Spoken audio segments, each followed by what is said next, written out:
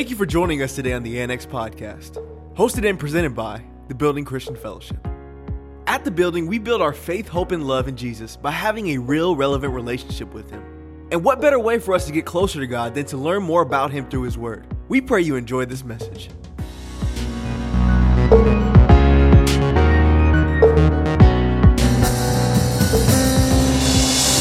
Thank you, Jesus. Hallelujah. Thank you, worship team. Praise God. Well, good morning, saints of God, the Building Christian Fellowship, TBCF. I am Pastor Donald, a.k.a. Don the Baptist, for those of you that know otherwise. It's an honor and a privilege to be here this morning before you. Our senior pastors, Pastor John and Kaya, are actually in Auburn with our sister church at Faith and Victory. They are celebrating their 20th anniversary up there, Faith and Victory Church. So shout out to you all. Interesting that we're celebrating our anniversaries in the same month. God just has a funny way of doing stuff like that. But just welcome you guys this morning. Out of all the places you could have been on a Sunday morning, you're here in the house of God to worship and not forsaking the fellowship, as is the manner of some, unfortunately. But I welcome you here. God is going to honor the fact that you came into these doors this morning, into the house of worship, to be with the brethren. Amen. But understand this. I don't want you to be deceived. I don't want you to get it twisted. Understand that just coming through these doors doesn't mean that you in. I'd be remiss to not mention the fact that standing in a garage, no matter how long you do, does not make you a car. You understand that? My father-in-law has been a mechanic for probably about 40 some odd years of his life. And just reading manuals and never picking up tools or doing anything with them did not make him a mechanic. Just hanging around and shooting the stuff with other mechanics didn't make him a mechanic. But it wasn't until he picked up the tools, applied what it is that he read and the things that he picked up from the other mechanics, put it into practice, that made him a mechanic. And so just like that analogy and that illustration I give you, I want to encourage you this morning with a short but sweet message. I don't want to drag this out longer than it has to be, but I think it's going to be concentrated. And then as you water it with your meditation throughout the week, it's going to make it do what it do. You understand what I'm saying? I don't know. I grew up in the 80s. We had this stuff called Tang. It just took a little scoop. You add water, and the rest is history. You feel me? And so I'm praying that this message is going to be better than Tang. You know what I'm saying? But it's only going to take a little bit for you to do a lot with. Because I find that God loves taking a little and making a whole lot out of it. Amen. And so this morning I want to start with this quote. As those of you guys that know me, I'm kind of a little bit of a nerd when it comes to theology. And lately I've been kind of on my trip about studying some of the early church fathers, first century church fathers. And so this dude right here, his name is Ignatius of Antioch. Those of you guys that know anything about Antioch, you read the scriptures, you'll see that is the first place that we got our names Christians. And it wasn't meant to be a badge of honor. It was made to be something that we were made fun of because we followed the way. We followed the way, the truth, and the life. And so they were like, oh, they're little Christ. That was like supposed to be like kind of a slur towards us. But Antioch was the first place that we got our name Christians. And so Ignatius is from Antioch. And Ignatius was one of the early church fathers. You guys like, man, I don't know nothing about no Ignatius. I ain't never seen his name in the Bible. Well, that's because he was living during that time as the scriptures were being developed. And so he lived early church times. He was actually a disciple of the Apostle John. And so Ignatius has this reputation of like being like, dude was like what I like to call a sanctified savage. He was like ready to have his life poured out at any moment for the sake of Christ. And he actually died by being fed to lions. So he's also a martyr. You guys can look this up. This is history. A lot of you guys don't realize that we look at the Bible and we like, okay, yeah, that's history. But there's history that's built upon these scriptures that we have called the Bible. And I'm talking about literal history. The fact that when we go out and we try and be a witness and people want to challenge, they think that this is a book of just myths and a lot of fun stories and stuff that have all this mystical stuff that happens. No, this is historical facts. So Ignatius of Antioch, he says, we recognize a tree by its fruit, and we ought to be able to recognize a Christian by his action. The fruit of faith should be evident in our lives, for being a Christian is more than making sound professions of faith. It should reveal itself in practical and visible ways. Indeed, it is better to keep quiet about our beliefs and live them out than to talk eloquently about what we believe but fail to live by it. Can I get an amen on that? You know, there's a lot of people that are out right now, you know what I'm saying? It seems like every which way we turn, somebody has something to say about something, right? Everybody's an expert now. Like the internet has made everybody an expert. And so you got everybody trying to sell their master class to you and try and get you to join. What cracks me up is I see these reels and these memes about like that make fun of these like self-proclaimed these motivational speakers, and they say, just join my master class. All you have to do is wake up and do this many times and blah, blah, blah. And it's like everywhere you turn, you see somebody trying to sell you this product on how to be a better human being. Right? I mean, like we got this thing I need to be my best self. But I want to tell you that the word of God tells us it ain't about ourselves being better, right? Jesus, we get it twisted. We think that Jesus came to make bad men good. No, he came to make dead men live. Right?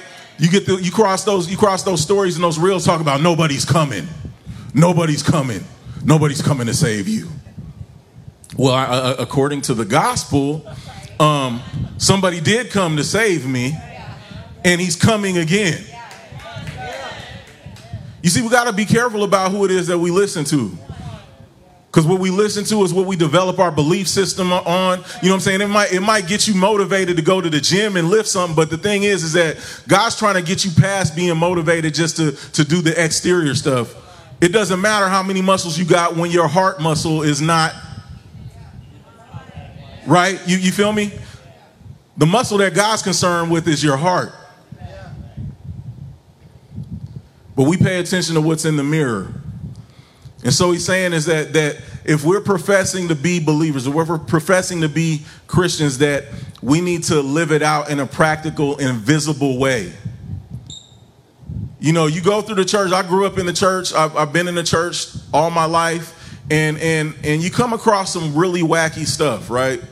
There be some people that like they're either on one end of the spectrum or on the other, right? You got individuals who believe that, you know, what I would call Gnostic Christians, which basically they believe that it's all about the spiritual, nothing in the physical matters.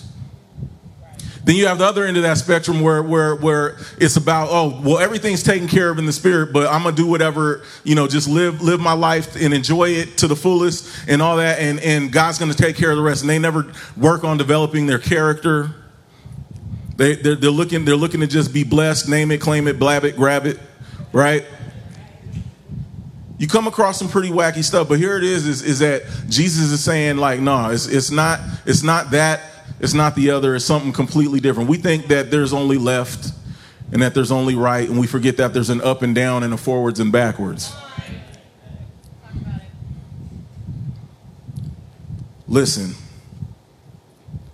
we as believers have to understand the task that we've been called to.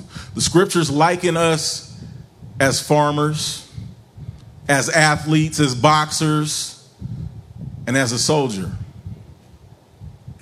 You might be wondering, what do those things have in common? I'll tell you what. I guarantee you that you see me rolling up out of bed right around lunchtime every day, I know you ain't going to think I'm a farmer. You see me rolling out of bed around lunchtime every day, you're not going to think that I'm a boxer. I might be boxing stuff at a warehouse, but I'm not a boxer, right? You wouldn't think that I'm an elite level athlete, right? If I'm rolling out of bed every day around lunchtime, you would know that I'm not a soldier. So how could we be likened to these things when that's kind of the approach that we take from day to day as believers? We've kind of come to this lackadaisical form of walking with Christ when it's really kind of more like limping along with Christ. Right? He said, take up my yoke because my yoke is easy. And him being the stronger one in that bond, of course, yeah, we're the weaker one, but we think that it's okay that we just go limping along with him. And that's not. We're to take up his yoke. We're to assume it and then imitate him. Imitate the strength under control that he expresses. I forget what kind of horses they said it was. There's these horses that by themselves on their own, they can move up to, I want to say like 12,000 to 17,000 pounds, right, of weight by themselves. If you yoke two of them together, simple logic would tell you that they would be able to do twice that amount. But the truth of the matter is that whatever, let's just say it's 12,000 pounds, you would say, okay, you got two of them, 24,000. Logic tells you that, when in actuality it ends up being more like 38,000 pounds that they are able to do together. Why? Because they keep pushing each other.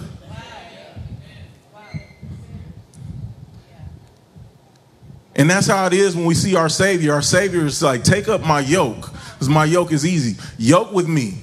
Let be partners with me in this. And I'll take you to levels of strength that you won't even imagine. So today I want us to take a quick look at James. We're only going to look at 7 verses in the book of James. For those of you guys that have your Bibles, please go ahead and turn to the book of James with me. Like I said, I won't be before you long. It's been a real interesting week, last couple of weeks actually, but this week has been a doozy. James chapter 1 tells us, he starts off the chapter with, count it all joy when you experience trials and tribulations. Count it all joy? James, what are you talking about, bruh? What are you saying? He's saying, count it all joy. Count it as something to be a blessing.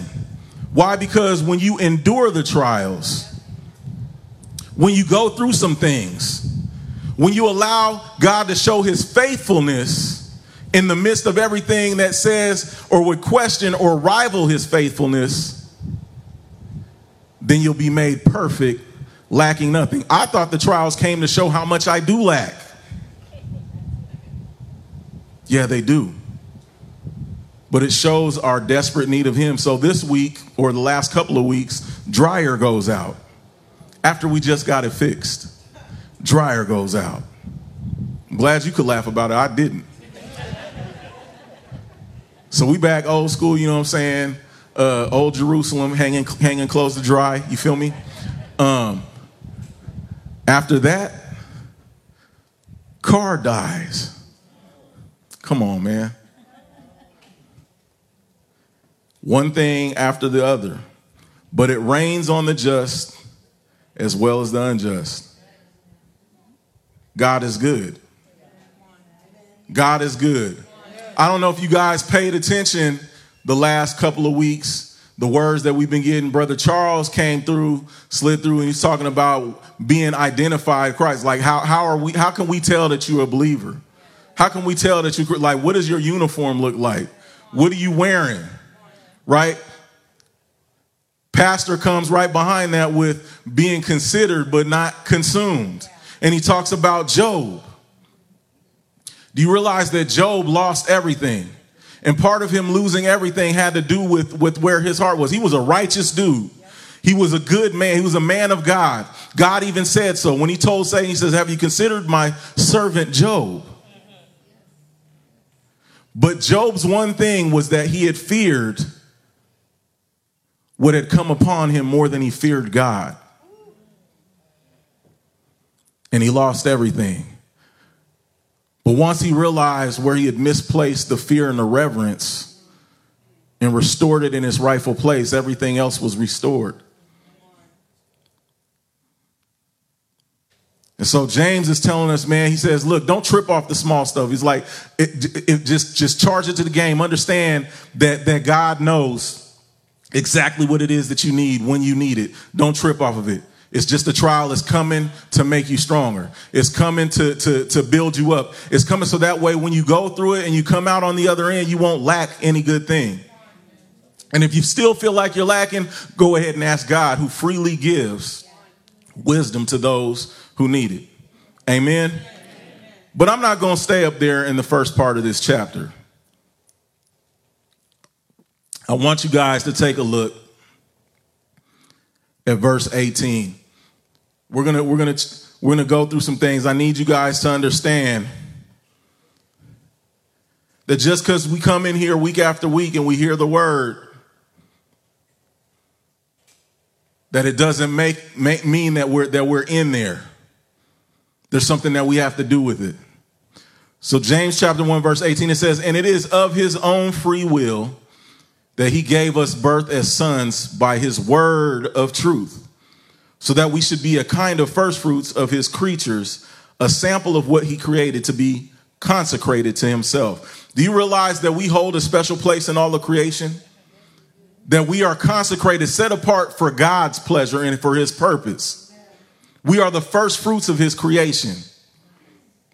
So we're not just a part of his creation. We're not just here without means or without a purpose. We're here set apart, consecrated, set unto himself for a purpose. Verse 19, understand this, my beloved brethren. Let every man be quick to hear, a ready listener, slow to speak, slow to take offense and get angry. Does that seem like the time that we live in right now, or does it seem like it's the opposite of that? I mean, I don't know about you, but I see people getting into arguments everywhere I turn. They arguing over shoelaces. They arguing over who's this and who's that. They just arguments everywhere. Or somebody's quick to get offended. They taking stuff the wrong way.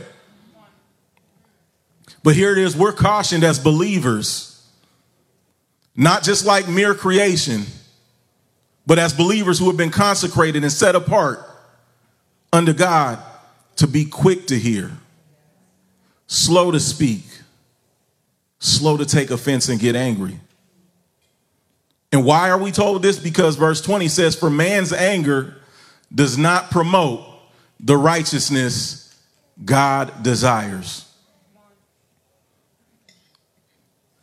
I don't know about you, but as a parent, I've had to wrestle with this particular verse quite a bit, because my kids will go and do something that I specifically and expressly have told them not to do.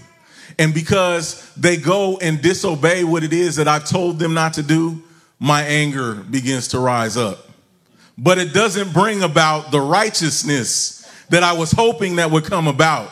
It leads to further contention, leads to further dissension, and a lot of relational glass that needs to be picked up. I don't know if you know anything about glass, but glass makes a huge mess when it shatters. Just last week, those of you that have been over to the house, our glass table broke out of nowhere.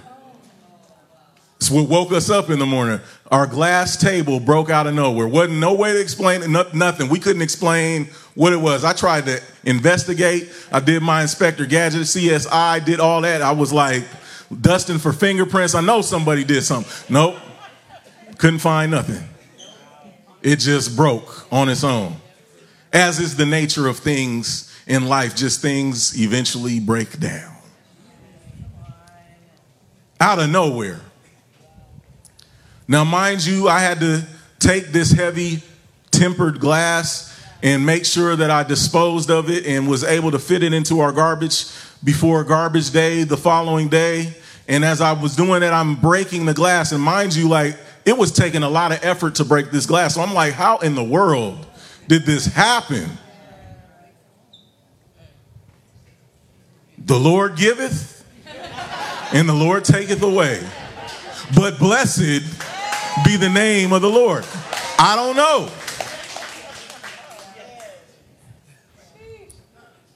I just like, could it have been the invisible finger of God that just picked?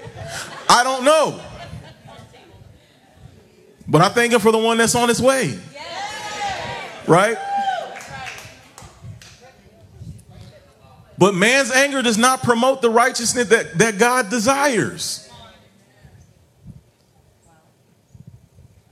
And so, with understanding that, James charges us in verse 21, so get rid of all uncleanness and rampant outgrowth of wickedness, and in humble, gentle, modest spirit, receive and welcome the word which implanted and rooted and engrafted in your hearts contains the power to save your souls. He's talking about how we shouldn't be quick to get angry, because our anger does not produce the righteousness that God desires. And here it is, he's telling us, but receive with meekness the engrafted word of God, which is able to save our souls. Do you realize that he's talking to Christians? You might be like, okay, he's talking to Christians, but why is he saying that this will save your soul? I thought Christians, their soul's already been saved. Well, the word soul that he's talking about is where we get the word psyche from. Has to deal with our emotions and our will and our understanding, our person, our breath, our life. Going back to the fact that we established that God created us in such a way that we are above all of his creation. Do you realize that out of God, all of God's creation, we're the only ones in his creation that it says that he opened up our mouth, breathed into us, and we became a living soul. So he's saying that soul, that breath that he breathed into you, that by receiving his engrafted word is going to be able to save and preserve that. Your psyche, your psychology, your mental health, the engrafted word. We read in John 1:1, it says that the word, in the beginning was the word was with God, and the word was God. And then you skip down a couple of verses, it says the word became flesh and dwelt among us and tabernacled among us, and that was Jesus Christ. But here it is, we're reading that the word has been engrafted in us, the same word that is talking about the Logos word, the written word, the spoken word of God. The word that created everything and spoke it into existence. That if we receive that same word, that the word can be made flesh in us. And that's what he desires, that his word be made flesh in us. But we have to receive it with a meek and humble spirit so that our souls can be saved, so that our life can be preserved. We've already been saved eternally, but he also cares about the natural. Remember I said there's this spectrum that we tend to get goofy about as Christians. We live on one end or the other, and he's saying, no, receive the word, and it's preserving you both spiritually, eternally, and right now.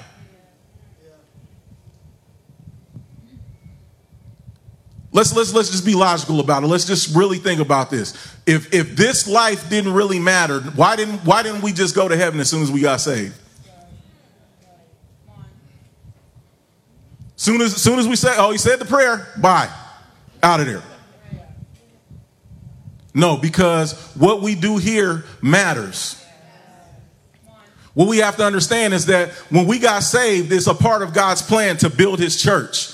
That the kingdom of hell, that the gates of hell would not prevail against it. I came onto this real dope devotional that this pastor was doing. He was talking about how the gates of hell, a lot of us, we don't understand that passage of scripture when Jesus is telling them that upon this rock I'll build my church and the gates of hell will not prevail against it. Do you realize that the gates of hell are defensive? Meaning that they're defending against the onslaught of the kingdom of God coming in and snatching people out. I don't think you guys heard that. I need you to understand that this is a war that we're in. This is not something that you guys think that we're coming in here and sitting in these nice comfy seats every Sunday and we sing some songs, we hear a word and we leave out of here and go eat our chicken or whatever it is that we eat. until we do it again next week. No, you're here right now this is a war room that you're getting instruction on how to do battle the rest of the week. What I'm trying to get you to understand is that you are on the offensive. I know you think that, because I hear Christians say it all the time, I'm under attack. No, that means you're in battle. You're in battle. And you should be on the offense. If you are having a hard time understanding, it's because you're being deceived and thinking that you don't have an active role to play in this. And if you're being deceived, that means you have to get rid of the uncleanness. Like we pray for safety, but we don't pray for purity. Why? Because we don't have a problem with safety. We think that safety is what's going to keep us from danger, but we don't see impurity as being dangerous. So we got to get rid of the filth, get rid of the uncleanness, and receive the engrafted word, which is able to save our souls. Verse 22, it says, but be doers. Be doers of your plan. Be doers of the 7 steps to success. No, it says be doers of the word. Obey the message and not merely listeners to it, betraying yourselves into deception by reasoning contrary to the truth. Again, you got to watch what it is you listening to out there. They're telling you nobody's coming to save you. But Jesus said, I came to seek and save those which were lost.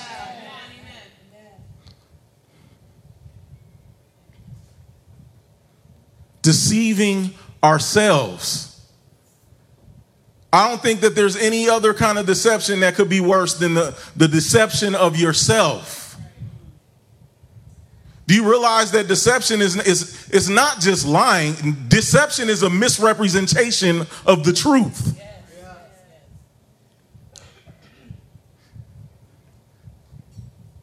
So he says, be doers of the word and not merely listeners. Don't just be a hearer of the word. We deceive ourselves every time that we come in here and we leave out here and like, yeah, that was a good message. All right, what's for lunch? As I come to a close and you hit the door. Can I be honest with you?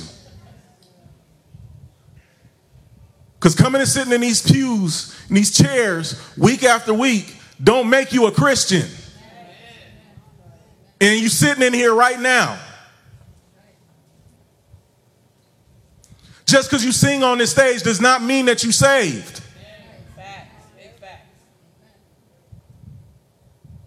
I remember growing up, my mom used to play these records. Like I said, I grew up in church, and my mom used to play these records of this group called the Followers of Christ, man. They had this song that really slapped back in the day, man. They had this song, and it said, it don't matter how loud or how high you jump. It don't matter how loud you pray. If you're not doing the words you hear, you can't please God. It don't matter what denomination you're in. God's not moved by doctrine of men. If you're not doing the words you hear, you can't please God. You can't please God. Yeah. You know what I mean? But we get it confused. We think that coming in here, if we learn a little Christianese. Oh, how you doing, brother? I'm blessed going in. Blessed going out.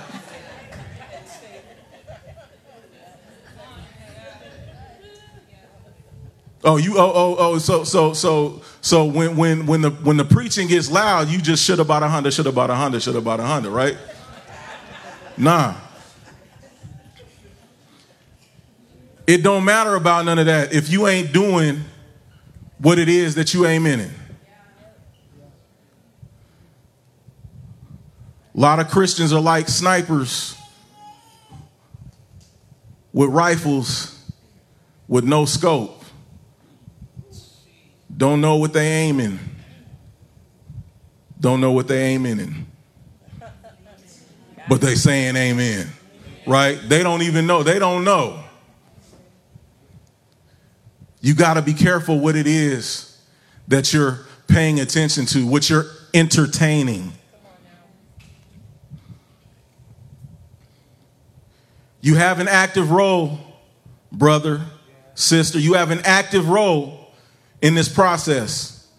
I remember hearing this story about a farmer who was an award-winning farmer. He was a corn farmer, right?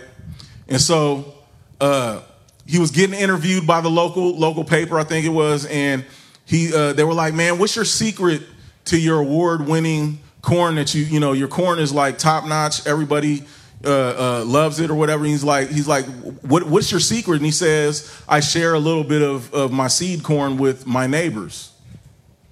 And they're like, "What?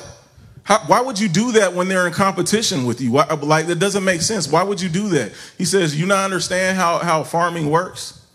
He says, "Apparently you don't, so let me explain to you." He says, "Do you realize that the wind comes and swirls up the pollen from the corn, and it spreads it across all the fields everywhere and causes cross-pollination? So that way, if I gave them inferior corn, that means that it's going to sprinkle and mutate my crops as well. But I give them the best of what I have, and I also use the best of what I have, and everybody benefits from it."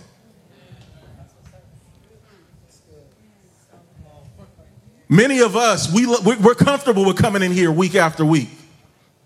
We ain't sharing the best of what we have when we go out the rest of the week. And we wonder why it seems like the people that we're connected to, all of their crap kind of seeps over into our stuff, and there's this mutation and stuff. But before we know it, we're like, how the heck did this happen in my house? Because we ain't sharing the best of what we have. And the wind's coming, and the wind's blowing. Jesus said that's going to happen. The storms of life are going to come, and they're going to blow. We can sit here and complain about the state of the community that we live in. We can sit here and complain about the people that are in legislation and in their roles, but we ain't praying about them, or we're not interceding on their behalf. We're not praying that they would prosper, even though they're over us and ruling over us. How much sense does that make? Do you realize that God even encouraged his people while they were in captivity and slavery to pray for their captors, that they would prosper? Why? Because you got to live in that mess.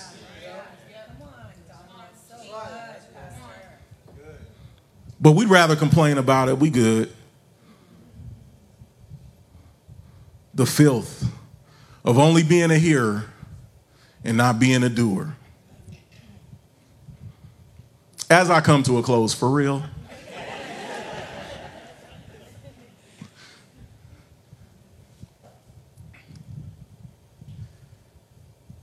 The scriptures liken us as believers to a farmer, to an athlete, a boxer, a soldier. What do all of them have in common? They're all doers.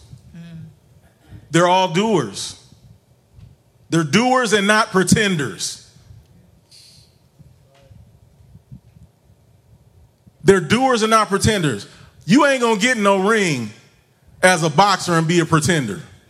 I don't care how sharp you is with shadow boxing. If you ain't gonna get in there as a pretender. Shout out to my boy Bakari, man. Am I right? You ain't gonna want to be a pretender getting in there. Get your block knocked off. They're doers and not pretenders. We deceive ourselves by pretending. When we come in here and we listen and we hear the word and we don't do it, we're just pretending. We'd rather pretend. We'd rather pretend. We come in here, look the part, talk the part, and get out here and go on with our business. We'd rather politic. Oh, we talk and we might get in a little bit of theological debates and whatnot. Get on out of here and do our business. Oh, we like to show that we're in proximity with worship. Like, yeah, I know the presence of God is here and I'll come close. And then go on about my business. We'd rather do all that than actually practice and partake so we can produce. It's easier to pretend than it is to partake. It's easier to politic than it is to partake. But we're of no benefit to the kingdom, and it's no benefit to us if we don't partake. When we come into these doors, when worship is going on, when the preaching of the word is going on, and we don't partake of it, we don't receive it, so it can be made flesh in us. So that way we can go out the rest of the week and put it into application. It's of no use. Verse 23 says, "For if anyone only listens to the word without obeying it and being a doer of it, he is like a man who looks carefully at his own face in a mirror." Verse 24, "For he thoughtfully observes himself and then goes off and promptly forgets what he was like." I don't know about you, but when I look into the word of God, and that may be some of the reason, I'll admit it, it's been some of the reason why it's been hard for me to stay consistent in doing so, because when I read the word of God, it shows me who I am. A lot of us are looking the word of God to show us who we are, and we're thinking that it's going to show us who we are in the sense of a motivational speaker tells you how you need to know who you are so you can be your best you. But no, sometimes what happens, I open up the word and I see my ugliness. I see my failure. I see my inadequacies. I see how I have all these shortcomings. And the work that is going to be necessary for me to deal with these things. And so I'll set it down and walk away from it for a while, until I can muster up the gumption to come back and pick it up and see that though it's showing me the ugliness of who I am, that there's grace intermingled in between all of the words that are showing me where it is that I fall short. And much like a spoonful of sugar that makes the medicine go down, I'm able to receive the engrafted word, which is able to save my psyche.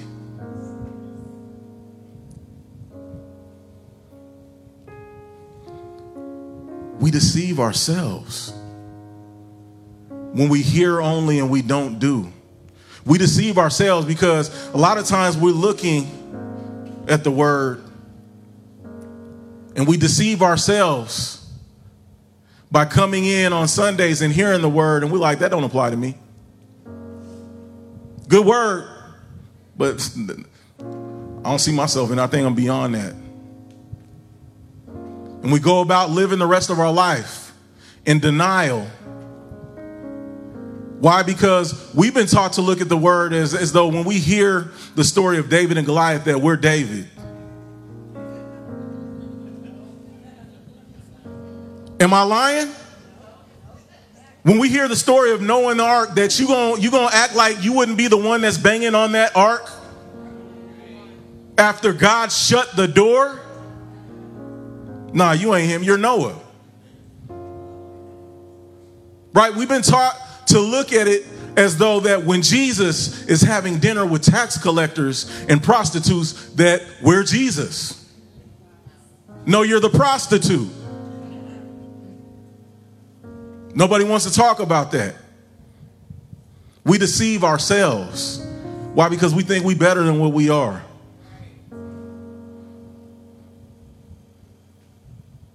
No, we have to come to the knowledge and the understanding that Jesus came to die not just for us, but he died because of us, instead of us, and in place of us.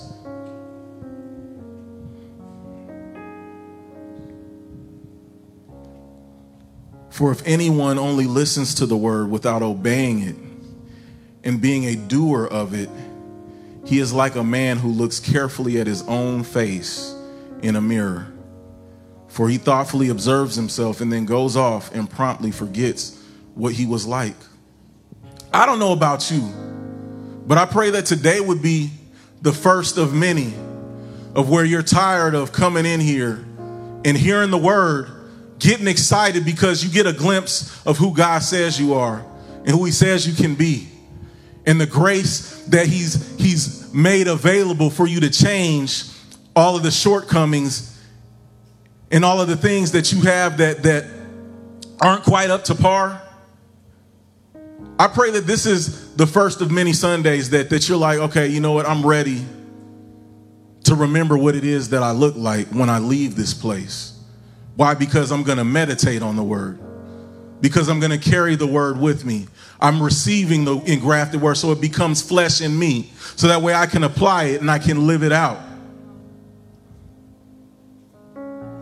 Verse 25, it says, but he who looks carefully into the faultless law, the law of liberty, and is faithful to it and perseveres in looking into it, being not a heedless listener who forgets, but an active doer who obeys, he shall be blessed in his doing, in his life of obedience.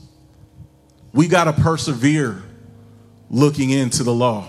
We got to persevere looking into the mirror of God's word to see what it is that we look like. Because when we constantly persevere in looking into the mirror, we're constantly reminded of who we are and who God is. We're reminded of who God is and who we are not. I don't think you got that. We're reminded of who God is and who we are not when we look into the mirror of his word. And that's the problem with a lot of us. That's why we go about deceiving ourselves. We think that we are more powerful than we ought to be. That's another great quote that a lot of people like to quote, that we are more powerful than we can imagine.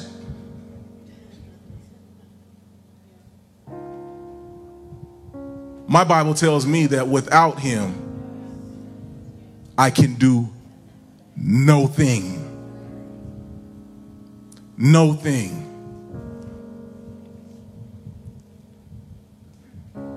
The word doer in the Greek is the word poestis. Poetis, where we derive our word poetic. God designed this thing in such a way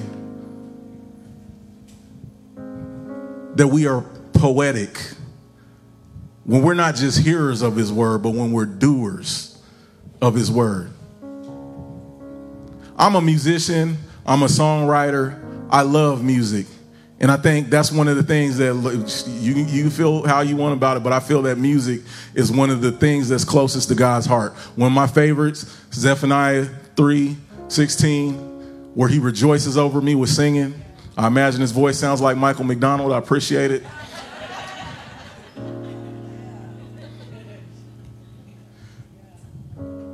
But poetic, when we do the word, not just hearers of it. To be a doer means to be poetic. You've heard the term poetry in motion. That's what God designed. Poetry in motion. When you're not just a hearer of my word, but a doer of my word, that's poetry in motion. And that's why it's pleasing to me. I love to see my children and my creation as poetry in motion. Why? Because his word, every time that we do his word and aren't just hearers of his word, that's his word not returning unto him void.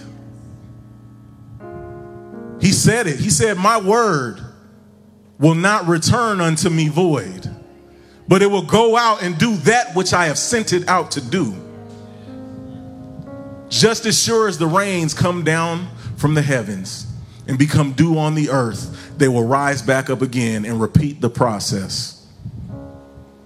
So it is that when his word comes from this pulpit Sunday after Sunday, God is looking for poetry in motion. God is looking for poetry in motion. Are you going to be a part of the symphony that he is conducting with his word? Then don't just be hearers. Be poetry in motion. Amen. Let's stand to our feet. Give God some praise for his word.